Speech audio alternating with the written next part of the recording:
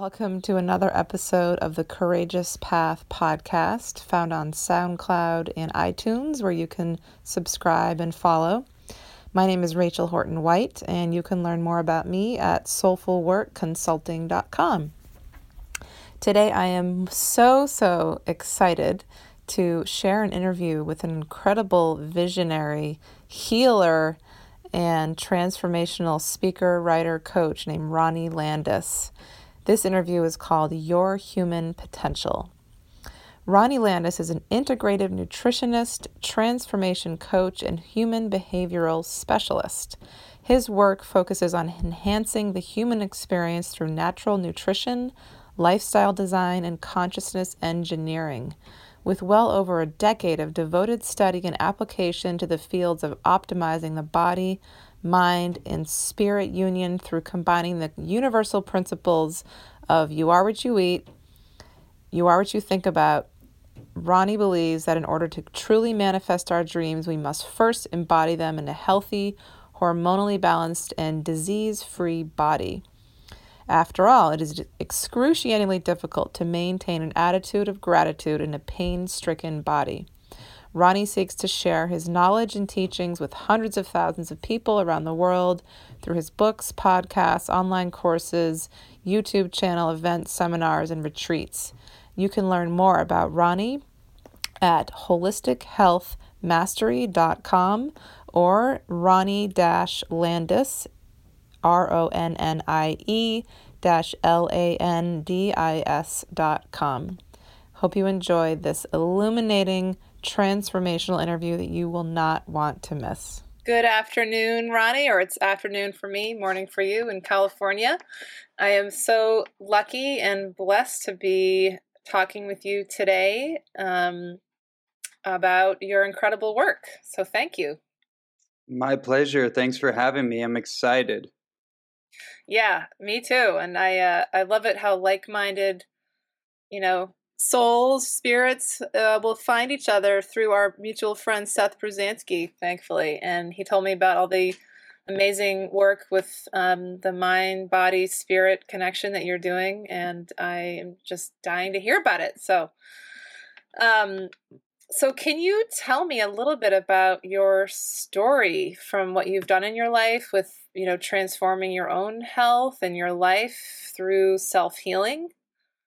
Absolutely. So my focus is as a professional nutritionist and a human potential specialist, and that crosses all areas of psychology, of emotionality, developing more of what I call an EQ, which is your emotional intelligence, along with your IQ as well as your body intelligence, right? And so my focus has been on nutrition professionally over the last almost a decade, but before that, I was really focused as an athlete and as a martial artist. Since the age of 4, I was a martial artist. I'm 31 years old now, so that's the greater kind of span of my entire life. Was really raised in traditional Eastern philosophy, different forms of martial arts. I competed professionally in Taekwondo.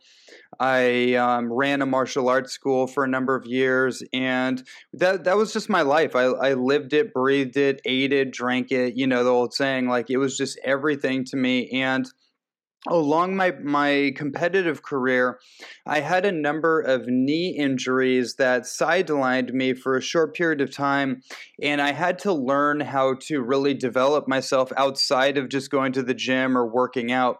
I had to develop myself emotionally and psychologically, which also aided me as an athlete. But in that place, it was more so me developing the mindset to get through the challenges that I was facing physically.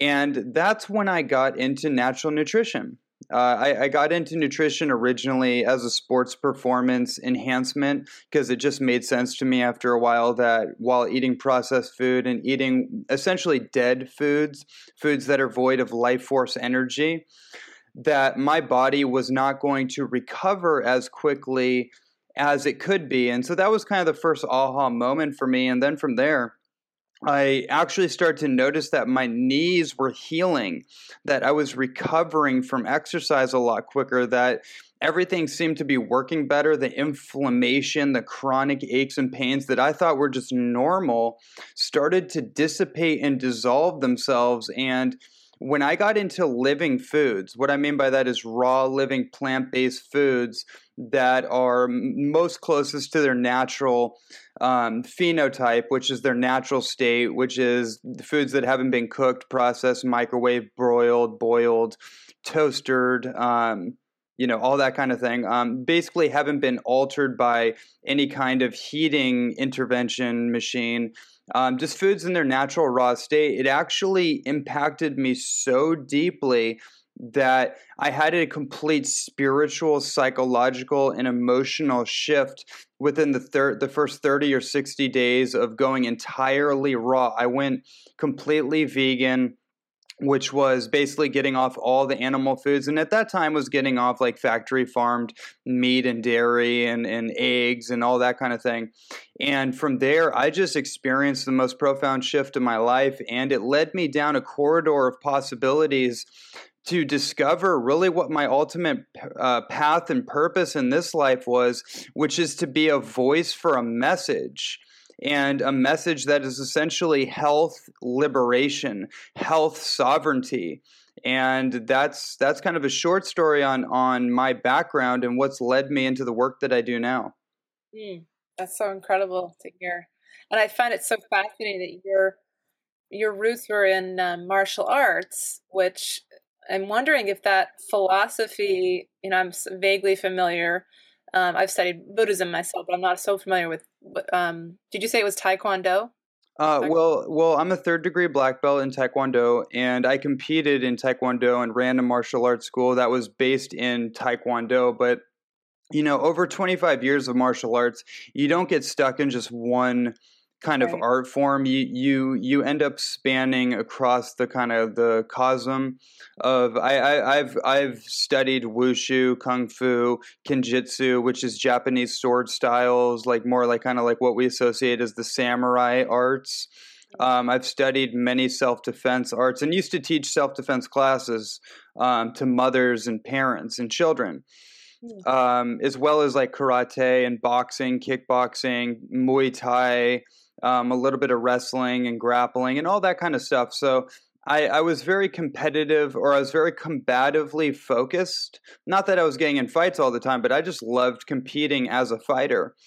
And I obviously no longer do that, or I don't try to get into fights or anything. But I still kind of have that spirit, that warrior like spirit inside of me, and that spirit of the warrior is actually what drives me in the work I do now, because I'm pretty outspoken on many issues as it revolves to certain agendas that are masquerading as solutions in the more cosmetic areas of medicine, the pharmaceutical industries, the vaccine industries, which are basically the pharmaceutical industry, and factory farming, and some of the atrocities that are taking place in our world. So it's interesting to see how one energy transfers over to another in our life. It's like, I like the saying that nothing is ever lost in our life. It's just energy transfers over. Yeah, that's beautiful. So it sounds like your roots were in this Eastern philosophies, which I find so fascinating. With so many of us in the I don't want to say the healing realm, including some of the ascended masters and prophets in ages past, had their roots in Eastern philosophies. Do you still tap into that? Absolutely. It's kind of built into me. So there's different philosophies when it comes to different forms of religion or spiritual seeking. There's Shintoism, which comes from the Japanese lineage. Which is loosely associated with Buddhism, or even Bushido, which is the philosophy that the samurai in Japan were adopted and really lived their life by: honor, discipline, humility, loyalty, chivalry, kind of like these are all, what's interesting about it is that these are all kind of the principles and virtues that every great warrior like civilization really upheld. We think of chivalry and we think of like the Knights of the Round Table, right? Um, and these are all kind of the same similar qualities that those in power and those that are serving to protect all kind of embody. And I really took that on at a young age. I really thought that that was something amazing. That was also something that I didn't see in the world as much. I saw more the superficial and artificial cosmetic kind of way of life that we all now are kind of aware of, the plasticizing of life on the planet, at least in the Western world. Right. And I thought there was something real and there was a lot of substance to the Eastern type of philosophy, which now in quantum physics, you can kind of relate to the wave field. So, for example, before something, we all know that based on quantum physics at least, that everything that we consider to be material or physical matter is basically the organization of atoms and subatoms, subatomic particles that have organized themselves and condensed themselves together and are bound up to create what we call like a physical material, like the desk that my computer is on right now talking to you. But before something becomes matter, it actually exists in a wave form. So it's interesting. The Western philosophy, which is more like allopathic in nature, it's more reactionary, it's more mechanical or materialistic, like Newtonian physics, for example, is material. But before the material can come into form, it has to start as a wave. And the wave is basically an empty space of energy with disassociated particles. And then that's like our thought forms, for example. When we have thoughts and we link thoughts up together, they start to associate, and then from there can become real manifestations, mere material manifestations, for example. So I feel like Eastern philosophy is like the waveform, which births the more mechanistic or the material side of reality. That makes sense. Oh yeah, I'm so excited that you're talking about this because the roots of my work came in from learning about some quantum physics too. And so I'm just going to touch on what you just said about thought forms because I've myself have kind of always tried to wrap my mind around that.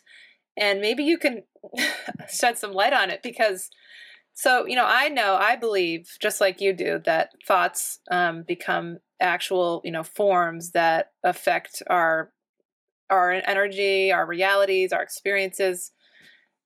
Can you or do you have any other insight into how that actually works? If it's a wave and then it becomes a thought, and how does that thought become part of what we experience? I know some of this is actually completely in the spiritual realm, but wondering if you have any more information you can share about that. Well, I think the best way to maybe distill that thought out is to understand that everything is operating within a field of energy, right? Mhm. And your thoughts are mental units of energy, and so are your emotions. So, for example, oftentimes when somebody has an emotion come up, it's usually tied to a thought, and that thought is like the architecture of a storyline. And so when people are dealing with emotional triggering or they're dealing with trauma points in their life, they're dealing with some kind of inner civil war, some kind of conflict they have inside themselves. Usually there's a story that can be traced back down to their childhood or at some moment in time where a non-localized emotion was crystallized into their body. What do I mean by that? So basically, what we know about emotions and thoughts, but I'd say emotions in particular, because people have a harder time dealing with emotions because of the energetic, I guess, like, what's the word? Just because of how strong they can be. They haven't developed the emotional muscle per se. Mhm. So when we have a strong emotion come up, it's non-local. So again, in quantum physics terms, that means that it doesn't exist in just one location. Our physical body, for example, outside of like multi-dimensional, like multi different dimensions where that's a whole different conversation. But in this dimension, in this conversation, your physical body is where it's at. My physical body is where it's at. It doesn't exist on different places per se, right? So our emotions, though, are non-local, meaning that the best way to explain that is that when let's say somebody has a cancer, let's say they have even Lyme disease, they have an autoimmune condition, they have some kind of severe physical degenerative kind of situation going on, you can always trace that back to some kind of trigger. Now, it's not that the trigger per se caused the issue, but it's associated with it. Yes. And the non-locality principle is that when we were younger, some kind of trauma was imprinted upon us. It could have been something as simple as, trying to get your mother's attention, for example, and she had a stressful day and she snaps on you. And then from there, that creates like an energetic crystallization that actually integrates into the physical tissue of somebody's body. Wow. And so there's another term. And so to finish that thought off, so you could be re-experiencing that same emotional wound over and over and over every day of your life as if it just happened. But clearly it didn't happen, but that's the non-locality principle. And there's another term that I find really interesting from Sigmund Freud, who was the kind of the godfather of psychotherapy, which is compulsive repetition. This is really fascinating to me, and this, obviously goes outside of the typical conversation around nutrition, but my work is kind of expanding into bridging the natural nutrition and health with the human potential perspective. So from that perspective, compulsive repetition is simply that somebody will compulsively repeat patterns. They'll compulsively repeat addictive patterns or substance abuse, for example, because there's actually a chemical addiction. So, for example, some people are addicted to drama.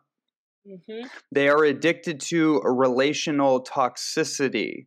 So it's like when you're watching two people that are in a relationship that's clearly toxic, it's clearly not good for anybody, but they're bound up in it. Their identities are wound up together, and there's actually a chemical stimulation that somebody gets from being in an argument or getting triggered or triggering their partner or something like that, right?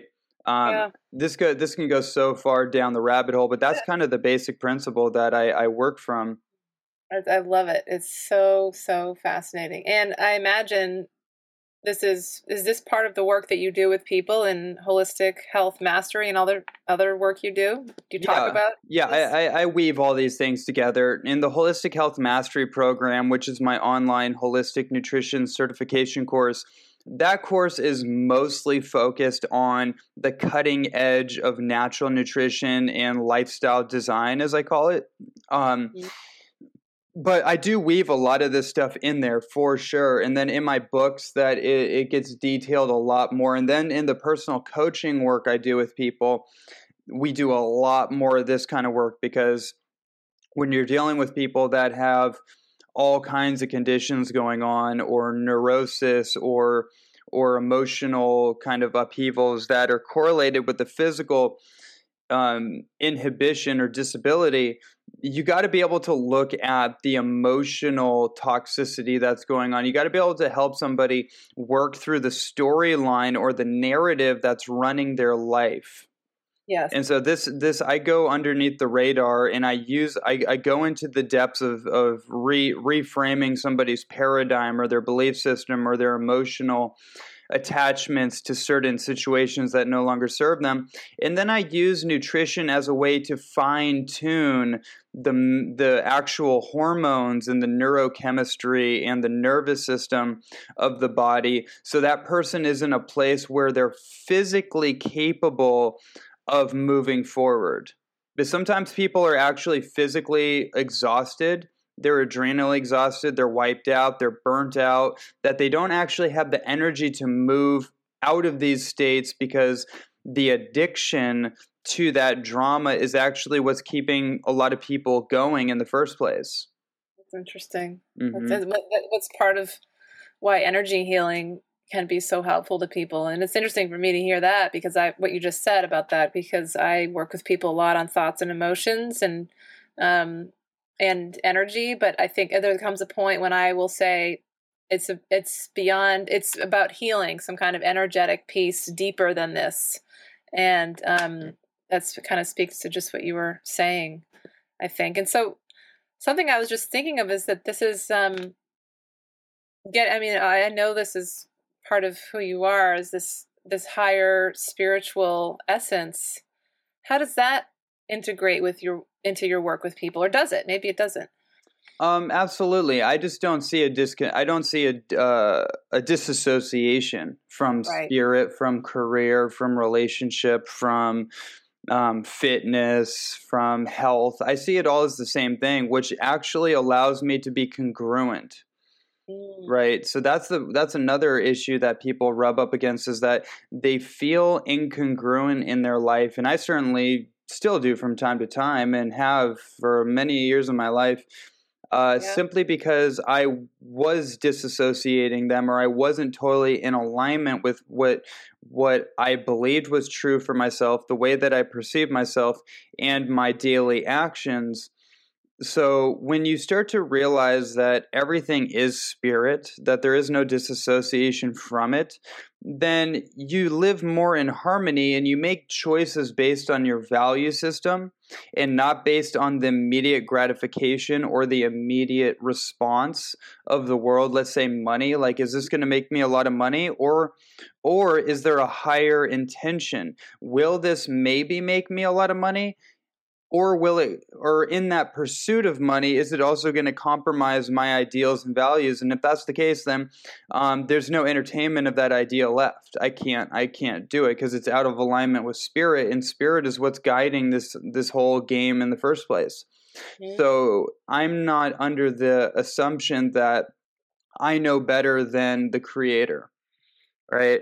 I have my own set of intelligence, but it's also in conduit. It's also in alignment with the creator's intent. And I'm constantly trying to get closer and closer to that point of synchronicity, that point of serendipity that allows me to know that I'm on the right track. When I'm in a place of hyper synchronicity, when things are clicking, they're flowing, everything seems like it's just in a flow, then I know that I'm tapping into that 0 point field. I'm tapping into that like godlike awareness, if you will, and I'm on track. But Yes. if things Yeah. feel hard and heavy, and I'm weighing out hyper materialistic focuses, and really I'm just like in scarcity, I'm in survivalistic, animalistic kind of consciousness, everything's going to feel heavier. I'm going to have my shield up, and I know that I'm definitely not in alignment in those moments. Yes. And I know exactly what you're talking about. And it's hard. I think even though, and I know you talk about the paradigm shift, and even though a lot of us are kind of waking up to a new reality in our lives and a new way of living and being, it is still kind of like a little bit of a battle sometimes with the society that we live in the United States of America. It's just a whole different way of viewing health and viewing the body. And I think there are people opening up to, another way, metaphysical way. But I'm wondering how does that affect your work, and how do you manage some of the barriers that might come up in the external world? Speaking from the medical model of the Western world, I mean, just understand that it's all based on Newtonian physics, Yes. which is entirely mechanical. It's mechanistic. It's materialistic, and a lot of it is made up. A lot of it is essentially what I call scientism, and it's not really science. It's a dogmatic, cosmetic form of science that is called scientism, right? Like, it's important that people understand that distinction, because we have so many issues happening in our world that are completely based on scientism masquerading as science, and most of the general public has no idea about this. They Yeah. assume that all the studies being done on vaccines are based on science. And when you take someone like me or some people that actually like alternative doctors out in the world that actually know the difference, they're just like, what is this? Is like junk science. This isn't real. Like this is totally like fabricated. Yeah. So it's that idea that, people actually have to allow their belief system to kind of be broken down in front of them at a certain point in their life Yes. in order to see the truth. Mm. And so from that perspective, I really just look at it. And it's not to say that like Newtonian science is all wrong, right? It's to say that the wave field comes first. And Yeah. so it's just really that perspective that like, another way that I look at it is that philosophy always precedes activity, for me. So if for example, science without philosophy is chaos, and philosophy without science is theory. Mm. So you need to have both. But here's the thing, we have a world dominated by science with no philosophy. Therefore, it makes logical sense to some people to cut down the rainforest, to grow soy plantations so we can feed sick cattle that are being antibioticized because they're eating an unnatural diet, and they're being raised in completely destructive and really like disgusting environmental conditions, and then we eat that, right? Yeah. And Yeah. so you see how like that doesn't actually make any sense. But if you're coming from the perspective of like monetary gain and complete logic, but no philosophy whatsoever, like a philosophy in this case being like sustainability, ecological sustainability, the health of the planet, the health of animals, then you wouldn't be able to participate in those activities because your philosophy is anchored in, Mm-hmm. right? But then again, if your philosophy is just about making money or being in power or whatever the case is with those particular agendas, then you could see how these things are operating in the world, even though they look totally ridiculous or no rhyme or reason, right? So that's Yeah. just kind of my personal take on that. Is like I tend to look through the lenses of my own particular philosophies of life, and then I match that up with like a formula. I match that up with a little more of a practical, grounded, scientific kind of medium in order to start creating results. But I'm not putting the cart before the horse, or the horse Yeah. before, however the cart before the horse. Yeah, how Yeah. the saying goes. I think that's it. It's first things first to me. Spirit and intention and philosophy come first, and then after that, if those things are in alignment, then the action and the mechanics and the how to comes after that. That's when technology can be very, very powerful. But if we don't have our philosophy and we not only have the right mindset, but we have the right heart set, then technology is just going to actually make us much. It's not only going to just continue to destroy the planet, but it's actually going to make us a much weaker species. Yeah. Right. Right.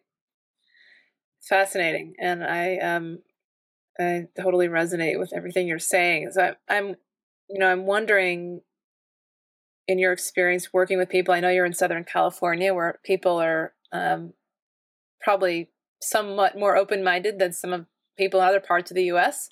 How do you notice that? I mean, people respond to some of this new way of thinking. I mean, as we all are going, more and more of us are going through our own, awakening to the reality of things. And sometimes it's painful and sometimes it's illuminating, a little bit of both. But I'm just wondering what you're noticing. I mean, I know when we talk about things like vaccines, there's all kinds of people that get really angry, all these emotions come up. Especially with, having degrees and, certifications and years of experience Right. versus how do you, Well, what's your food? their identity is being challenged, right? That's Right, essentially when right. you have somebody that has been through the industrial education system.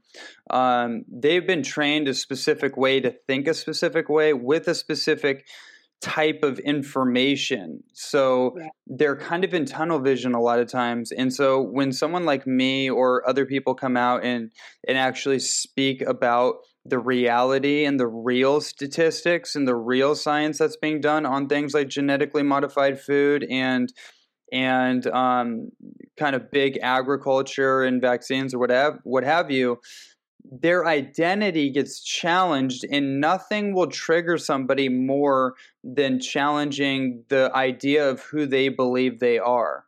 yeah, So yes, that's just something I accept. It's just part of the deal. I don't take it personally. I know it has nothing to do with me. I'm just like a messenger.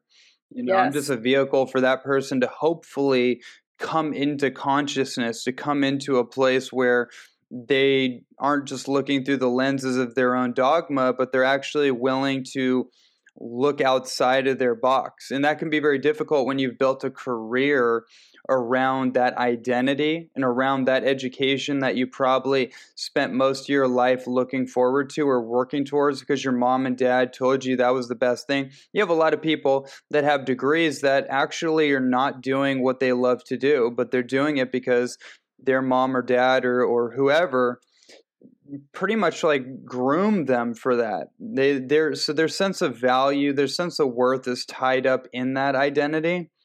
yes, And so you can understand why people get so upset and triggered about this, even though it's totally irrational. And if you really did care about vaccine injuries, or you really did care about conditions of health where people are where we haven't, you don't have to look at statistics. You just have to open your eyes. yeah, Like we have the most abundance of any particular time in human history that we can think of, and we have the most disease and abnormal health conditions that have ever existed at the same time. So at yeah, some point, an intelligent person has to scratch their head and say, hey, you know what? There's something out of balance. There's something not quite right with the situation. And maybe the medical model, as it's proposed, doesn't have all the answers. Clearly, by the way, I just want to point out one thing. The third leading cause of mortality is something called iatrogenics. Iatrogenics is a term that basically most people have no idea about because it's probably designed that way, so you don't actually know what it means. But what it means is that it's physician and drug induced death. wow. The third Oh, leading cause of death in the world is at the hands of physicians. Not that physicians are, I'm not calling them murderers. I'm saying that for example, we found out in studying cancer research that more people die of the chemotherapy than they yes, do of the physical cancer abnormality in the body, yeah, hmm, right? yeah, yeah. I was just reading about that the other day. Actually, it's coming out more and more. Yeah, it's incredible. Or just, combining medications that aren't supposed to be combined and Mhm. giving Mhm. people way too many drugs that, yeah, yeah, absolutely. So I'm essentially looking through the lenses of common sense. Right, And right. that's what guides me. That is what guides me to make proper decisions, is that I'm making decisions from what I consider to be common sense. And I don't need a textbook to tell me what that is. Right. It's something inside of me that guides me. It's like an internal navigational compass. And we've kind of bought into what's called intellectualism.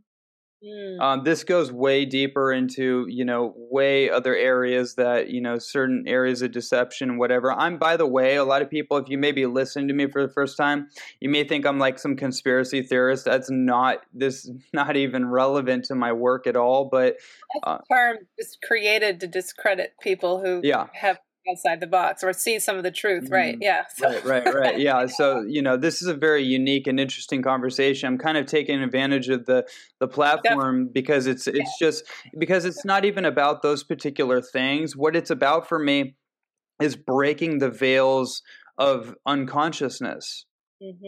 is pulling those veils down. Because, here's the thing: in order to truly know anything, we have to be willing to release all attachments, all biases, all belief systems about that thing in order to actually know it. Yes. Just like your partner, like, you have to drop your perceptual filters and your biases and your projections about who this person should be or your preferences if you genuinely want to actually know who they are, Yes. right? So it's that principle really that I'm operating from.